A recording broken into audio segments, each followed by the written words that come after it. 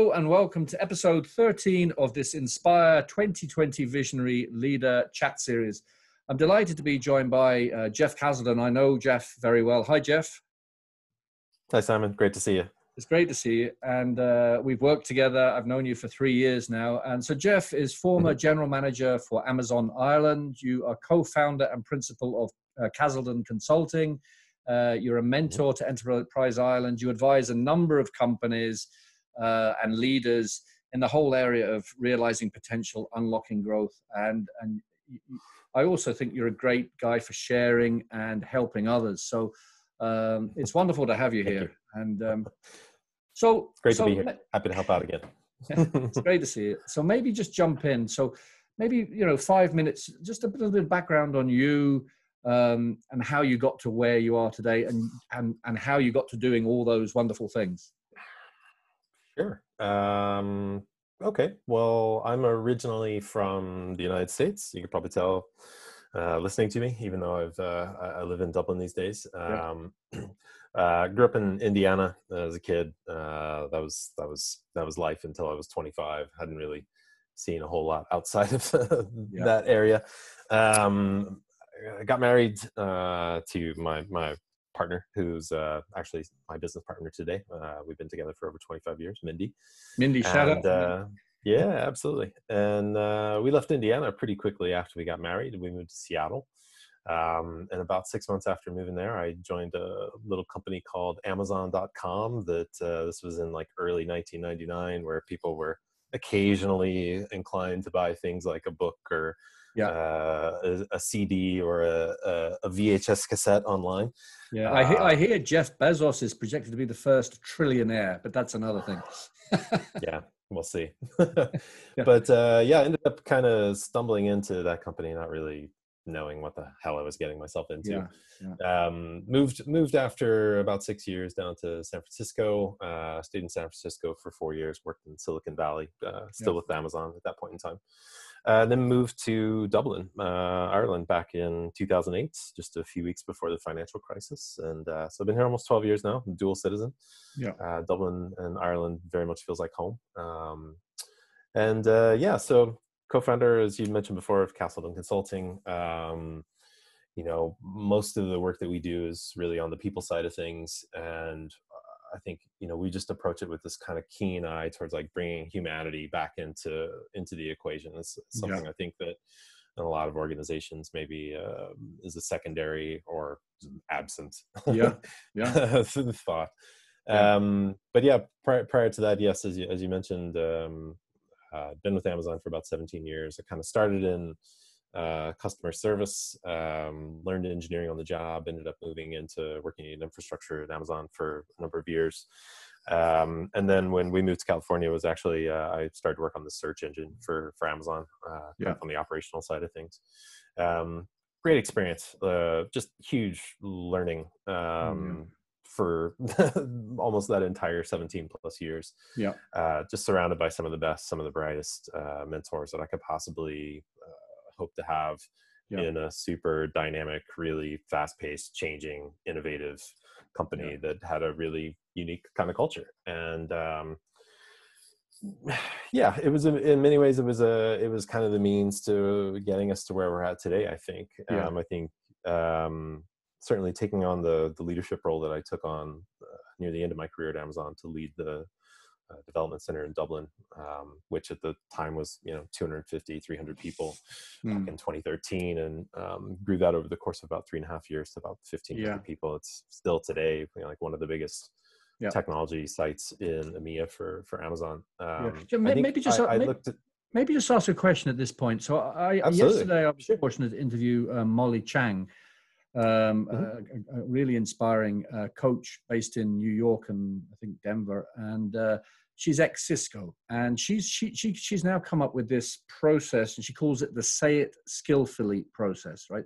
So she does very similar work to you over in the States about helping leaders develop more of a collaborative chemistry and business owners to make the organization more human. And what inspired her, right? And I'm wondering if the same happened to you, was her observations in the big corporates, and I'm not just calling out Cisco here, but a number of corporates she did mergers and acquisitions with, which was a lack of honest communication, a disconnect between humans and silos and all that stuff that we all see and feel as, I've worked for big multinationals, but nobody really speaks out. Did you notice that and feel that in your gut? And if you did, has that kind of helped frame your more human approach now? It's definitely helped to frame the more human approach, because while there were a number of things I learned at Amazon, some of which I've carried forth with me today and very much underpin how I think about certain kinds of things, there were a couple of areas where there were just clear deficits or misalignments, and I ended up taking off. I was fortunate enough to have a sabbatical for about 3 months. Just about 9 months before I finally left the company. And it was during that point in time that I really just sat down and reflected on this and really thought a lot about, okay, well, what is it that I've taken from this experience? Because that was the whole purpose of trying to lead the site. For me, it wasn't about, position or authority. It was about, I'd been part of growing something that was really on the cusp of being something just truly amazing or just falling apart. And I chose to try to do what I could to make the first half of that work. But I had to do that through influence. I didn't lack the kind of authority just from organizational structure. So it very much made me think about, how do you get other people to collaborate? How do you build a strong vision that you get people on board and behind, and really get people pushing in the same direction? So some of the other aspects of Amazon's culture I wouldn't have been as thrilled with. It's what people often make it out to be in the media. It's a big machine. I've worked for Dell and Xilinx. These are big machines, and at the end of the day, the C-suite is there, whether we like it or not, to make sure that the shareholders are happy, which makes it a money-making machine. That's the reality.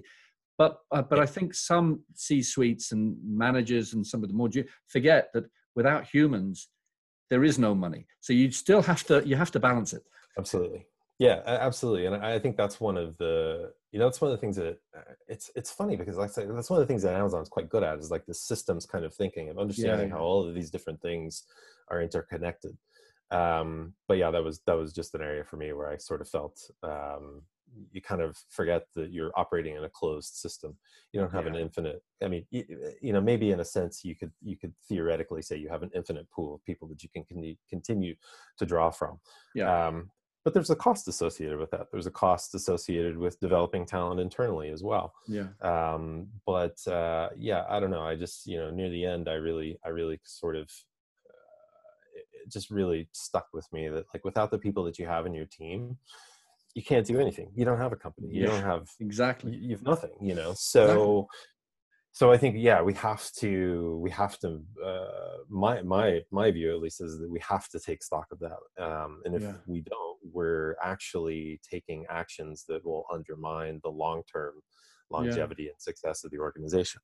Don't you think it's amazing that some organizations have endured so long without really, by paying lip service to this? It's quite amazing that some companies have just not really delved into the humanity within the organization and still survived. But it's not the model to follow.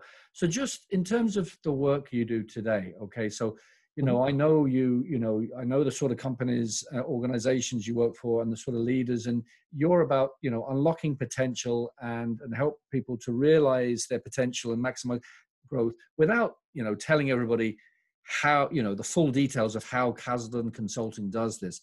What sort of approach would you say if a business comes to you and says, we think, if we improve some of our internal human processes, we could accelerate? How do you start and develop that process with them? Well, I think one of the first things you have to do is really try to understand what's the outcome that they're trying to achieve, and is that outcome one that you personally believe that you want to support? That is a reality, I think, of the nature of being in business on your own, is that you can pick and choose what kind of challenges you want to get involved with, what types of things you want to help drive forward. So so that always, you know, it always starts there, just trying to understand the outcome. Assuming that we're aligned with it, then it's, you know, trying to understand the reality of where people are at now, the options that they see before them, sometimes helping them to stretch their own thinking to consider other options that maybe they don't think of. You know, I think a lot of our work and a lot of the value we probably bring to most of our clients is just, it's asking questions, you know, it's getting people to consider things that they haven't thought of before, that could actually have an impact. And, you know, from there, it's starting to see, you know, the connection between all of these things. What are the different places where there's a lever that we can pull that, you know, really puts this into motion, or attaches it to some activity of meaning within the business. It's essentially embedding culture within how you operate, and making sure that, you know, the values that you're talking about, the things that you're espousing as a leadership team that you want to be or become, that you're doing those things, that you're living them,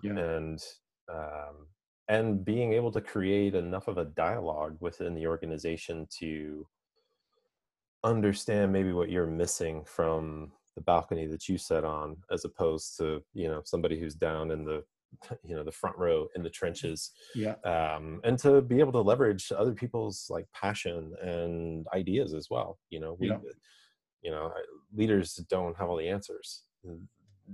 Generally, no, absolutely, no, absolutely. You know, the whole area of vulnerability is really interesting. I've spoken to, you know, some amazing leaders during this series, and one of them was Eduardo Braceno, who's co-founder of Growth Mindset in California, and Carol Dweck, the co-founder, wrote The Million Seller Mindset. And I was blown away. You know, this is a powerful man running an amazing company, education company in the States. And at the end of the interview, and he won't mind me saying this, he said to me, "How did I come across?"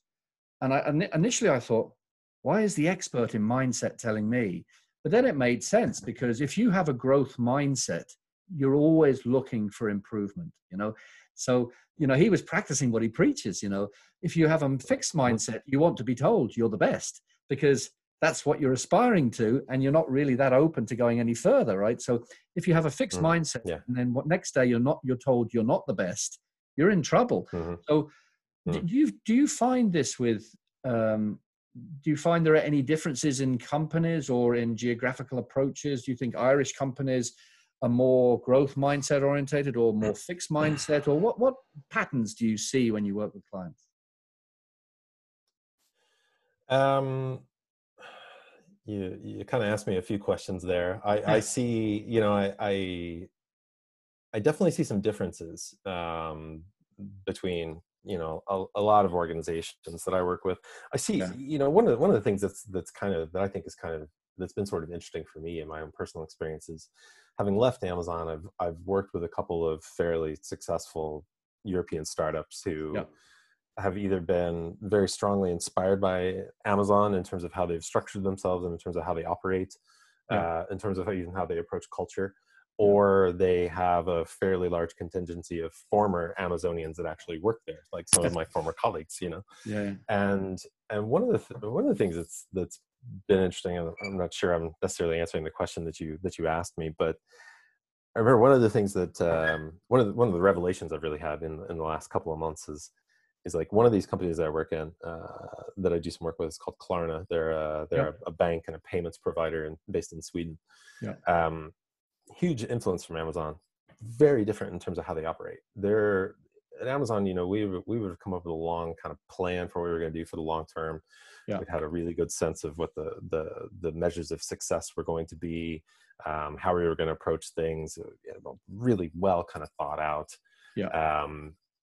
Klarna's does a little bit of that, but they have a little bit more of a tendency towards like, let's just go do something and see what happens, and then kind of learn from it, and then iterate and do something different. And like, we did that at Amazon, but in a slightly different way. But one of the ways I see it manifest itself oddly for me is like when I'm writing documents that I know are going to go before a fairly large audience of very influential people. When I would do that at Amazon, I would spend an inordinate amount of time on it, because if you got to the end and it didn't really come out well, you got a bit of a lashing out of it, you know. And it wasn't always productive. Yeah. There were definitely things you would learn Yeah. that, you know, you'd be asked to go back and redo. Yeah. I think culturally, though, in this organization, there's a little bit more of a mindset of like, well, we kind of don't expect that you're going to get it perfect this first go around. So Yeah. Yeah. it's normal that you know, you miss some things. So like, that's Yeah. okay. Like, just go back and do it. Yeah. But it's, you know, for me, it's been like a mental shift I've had to make in terms of Yeah. like what my normal operating kind of system is to like Yeah. retrain myself. Yeah. But it's kind of fun as well because you get to see some of the good things that you can take out of all these different types of organizations in terms of how they operate, Yeah. and not only like embody them myself, but like share some of that thinking with my clients as well, and Yeah. and help them maybe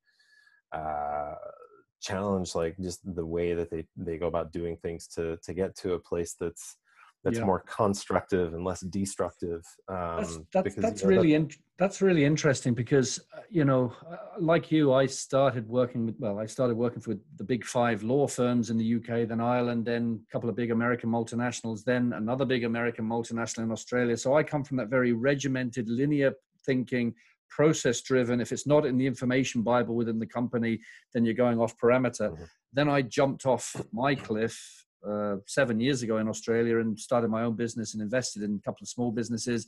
And that was the complete opposite. Mm-hmm. It was seat of the pants, starting businesses without even a business plan, and then seeing how well you do before the money runs out. And Mm-hmm. it's interesting that I wonder, is there a way of combining the two? How many big companies bring back that nimble, small thinking internally? You know, I mean, Apple, to an extent, did that in 99 when they were struggling, and they gave a group of engineers 6 months and they eventually came up with the iPod. But how many big companies really are prepared to give breathing space for innovation and mistakes? Do you see that, or do you never see it, or sometimes see it, or do you get frustrated because you don't see it?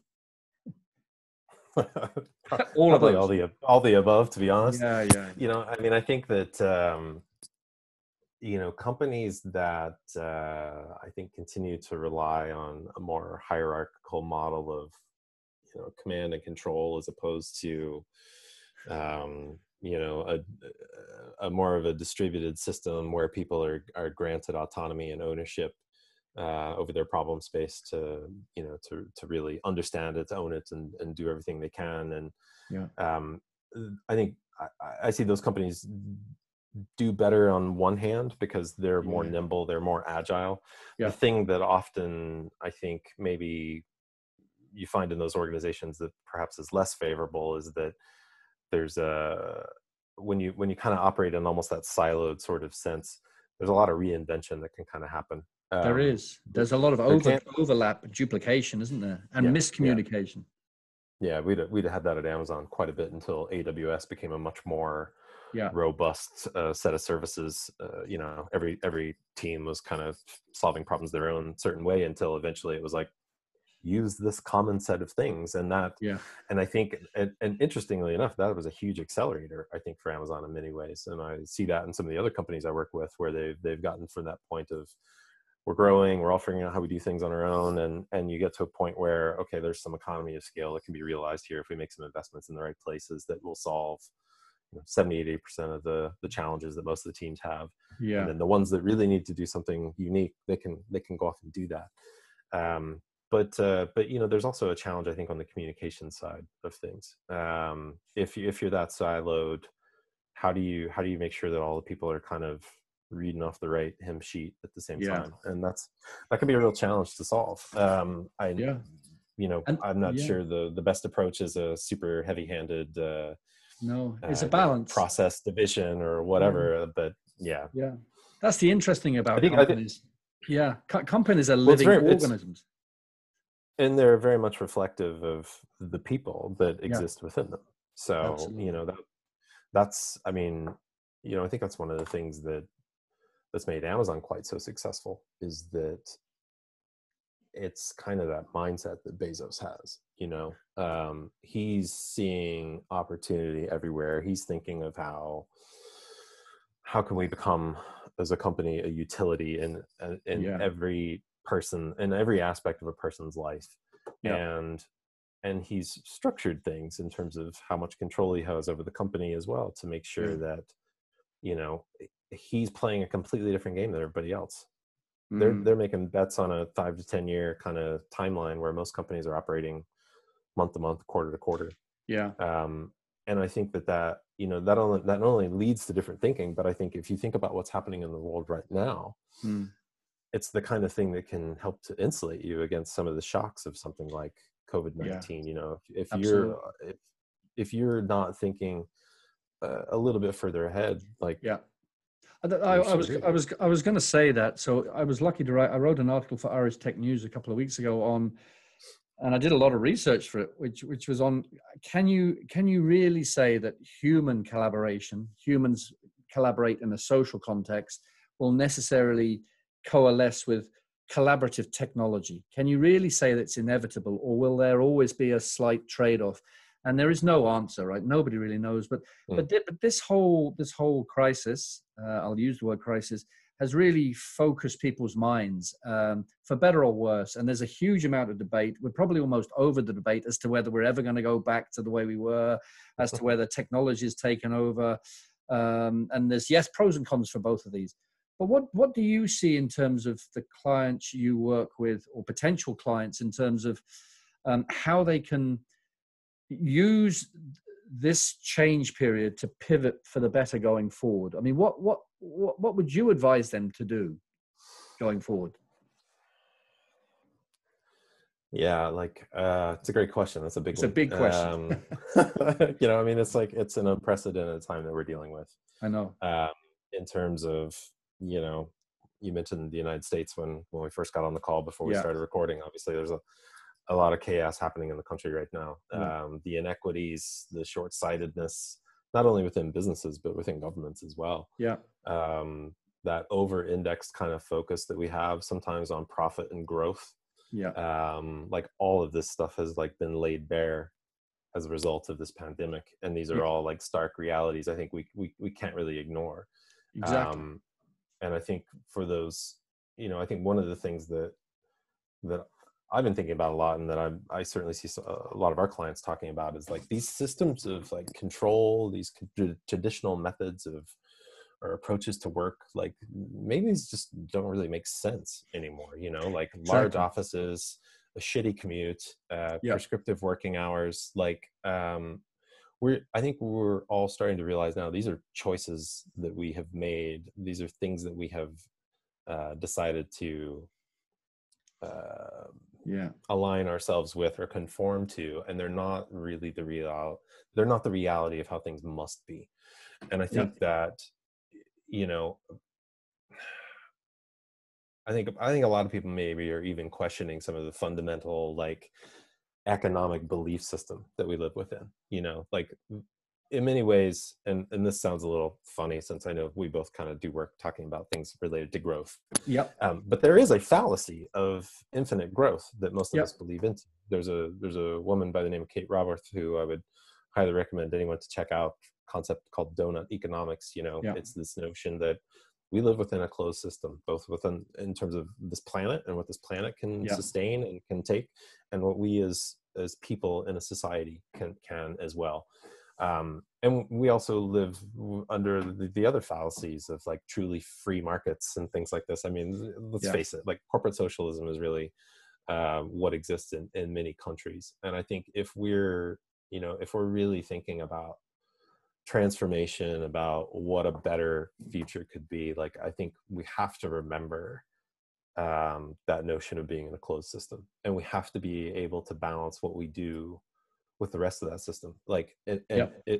What you're doing really is it truly sustainable all the way up and down the chain? Not just in terms of what happens in your office, but your suppliers and further downstream of that, and so on and so forth.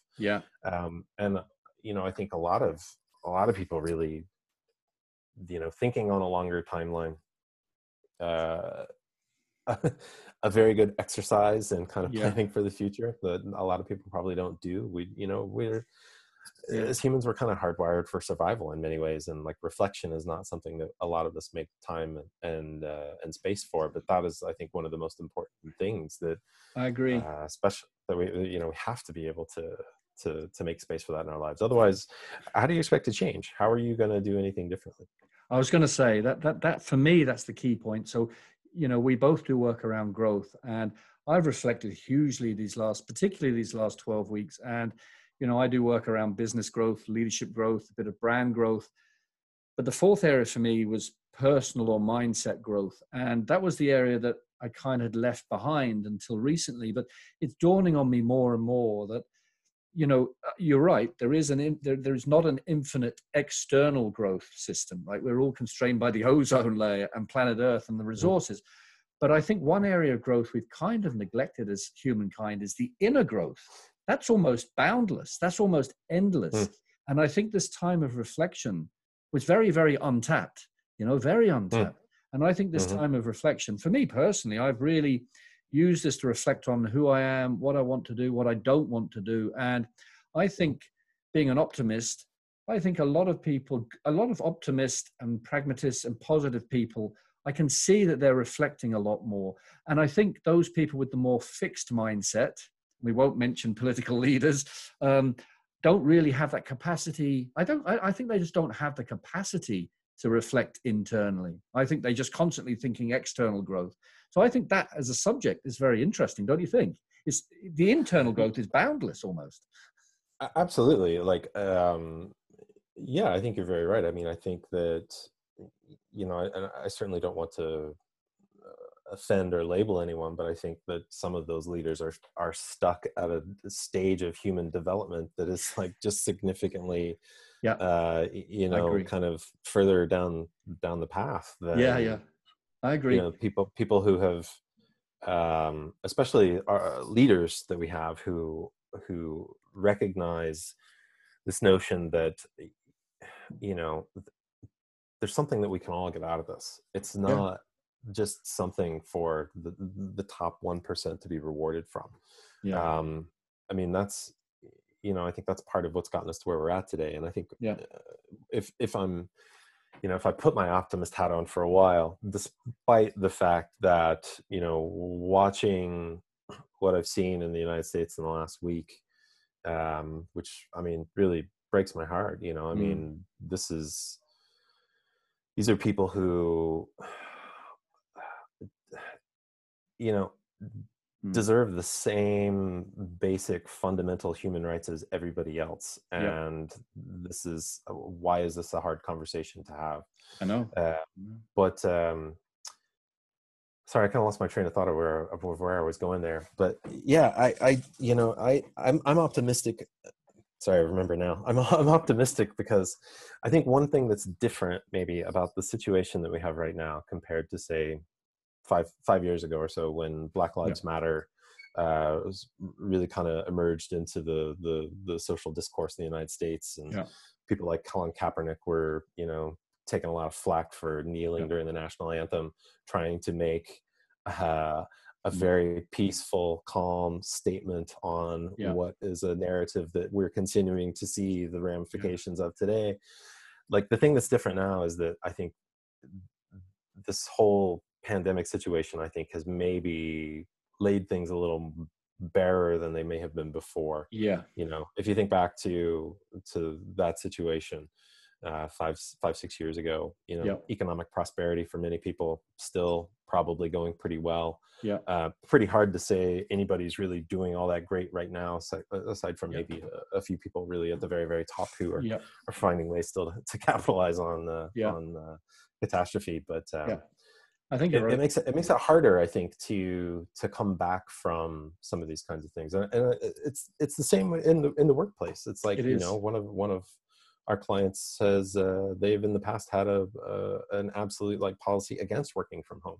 Their company would not exist now if they couldn't work from home. And the logic and the reasoning that may have supported that argument back then doesn't really support it now. These are kind of these one-way sort of doors that we can't come back through. I agree. I call it a circuit breaker. And people have been sitting in traffic 2 hours each way, or even, God forbid, 3 hours each way, 5 days a week.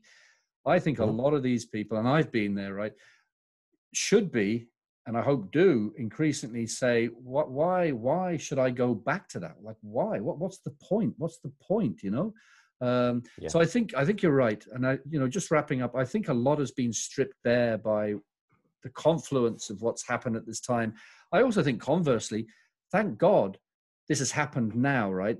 Particularly the pandemic, during a period that we have technologies like this. Imagine if this had happened 15 years ago. Imagine, so I'd like to finish, I'd like to finish optimistically because, humankind does have an amazing way to wriggle through disasters and periods like this. And I think we will, right? We will. Okay. So if you were going to, just to conclude, if you were going to whisper 2 or 3 words of wisdom or advice, or just something calming to an aspiring leader of, say, a medium-sized Irish business looking to survive and then thrive after this, what 2 or 3 things would you say to them?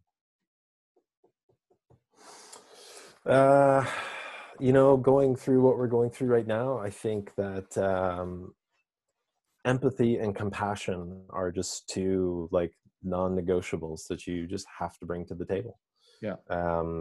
And there are probably moments right now where you have to be able to listen more than even talk. I think people are having to adapt to something they haven't really had to deal with before. Maybe they've had a taste of it. Yeah. Mindy and I have been lucky enough to work remotely quite a bit for over the last 10, 12 years. Yeah. So it's not completely foreign to us like it might be for some people. Yeah. But it's hard, if you're an extrovert who gets a lot of your energy from being around people and saying 25,000 words a day, and now you're stuck in a 400 square foot or 40 square meter apartment and you have no contact with people other than through the screen. It can be crushing in many ways. So I think you have to be empathetic. You have to bring compassion. And I think, I guess the other thing that maybe I would just say is, I thought about this before, and you kind of asked me a slightly different question, but I'm going to say it anyways because I do think it's a positive thing to end on. And it also, I think, maybe touches on, we said we wouldn't talk too much about politics, but it maybe gives a little bit of lip service to it without totally going down that path, which is that great leaders unite rather than divide. And they also contextualize change that might stand to divide us otherwise. And find some better role models than what you're seeing on television right now. And focus on those things that really bring us all together, because I think to be successful through this situation, or even just in the old normal of what business was like, the more that you have people operating from a place of mutual understanding, meeting each other's needs, and all pushing in the right direction for that shared objective that you have, the easier everything is going to be for you. That's perfect. That's perfect. No, I think I'll finish there. Great leaders unite, I think, is a really way of thinking about it. And Jeff, I really enjoyed that. I think this is the longest chat I've had, so I could have spoken for a long time. So I really enjoyed it, and thanks for your time and my pleasure, and your wisdom as well. Thanks very much. Happy to do it, Simon. Always good to see you. So and you. Okay. Best of luck. See you. Thanks. Check Bye. you soon. Bye.